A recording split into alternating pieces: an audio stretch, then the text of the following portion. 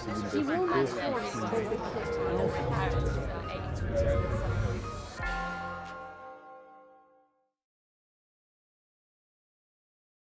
Good evening to all of you, and thank you to Christopher Brown and obviously to Donna Kurtz for having me speak on the subject of effectively teaching through objects, which is something, of course, that the museum has been doing successfully and for quite some time.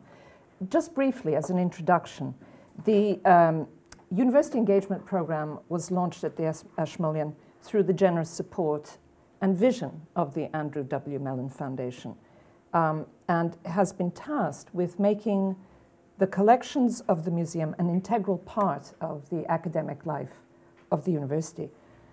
Excuse me. This is to be achieved in various ways, not least through the development of a curatorial teaching program that taps into the potential of historic objects to speak to curricular themes across the university, across all disciplines. In the short space of time that we've been up and running, our program's teaching curators have been in discussions with over 20 colleges and nearly 30 departments or faculties. I just wanted to give you a few examples of the collaborations, these really stimulating teaching collaborations that are emerging from these discussions. One example would be having students of Old English handle and examine objects from the Anglo-Saxon archaeological collections, giving them a sense of the material culture of the period, and also encouraging skills of close analytical looking, which of course are as applicable to texts and indeed to daily life as they are to objects. Another example is working with a volcanologist in the Earth Sciences Department, using images from historic images from the Ashmolean, in particular volcanoes, in order to have students produce empirical observations of historic volcanic eruptions and begin some form of historic classification.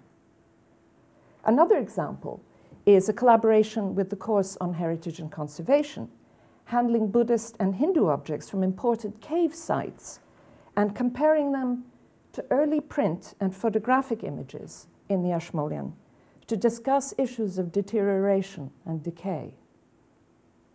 So these are just a few examples of the kind of cross-disciplinary, if you want, lateral thinking that's going on in the creation of new programs and new courses.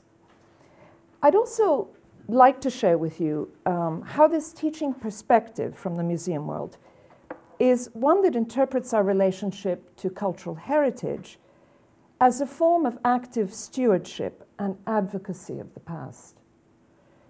The Ashmolean's collections, now being used in curricula across both the sciences and the humanities, underpin existing courses, but more importantly, they enrich student and tutor perspectives on the ways in which material culture contributes to the creation, retention, and transmission of knowledge. In Oxford's exceptionally rich museum environment, responsible museum stewardship of cultural heritage is not only about reaching out to this academic community and forging durable connections, but also across to other museums and other collections within the Oxford community. And to this end, I'd like to say that the University Engagement Program has an intention to work with other university museums, and in fact, we've already begun collaboration with the Pitt Rivers Museum and are collaborating on both teaching and exhibition projects. It's inevitable and it's natural. So, just to sum up, in the aggregate, Oxford's extensive museum inventories are what philosophers would refer to as good to think with. They stimulate and provoke new ways of thinking about our own past, and they also provide a rich resource with which to consider the essential humanity of others. Thank you.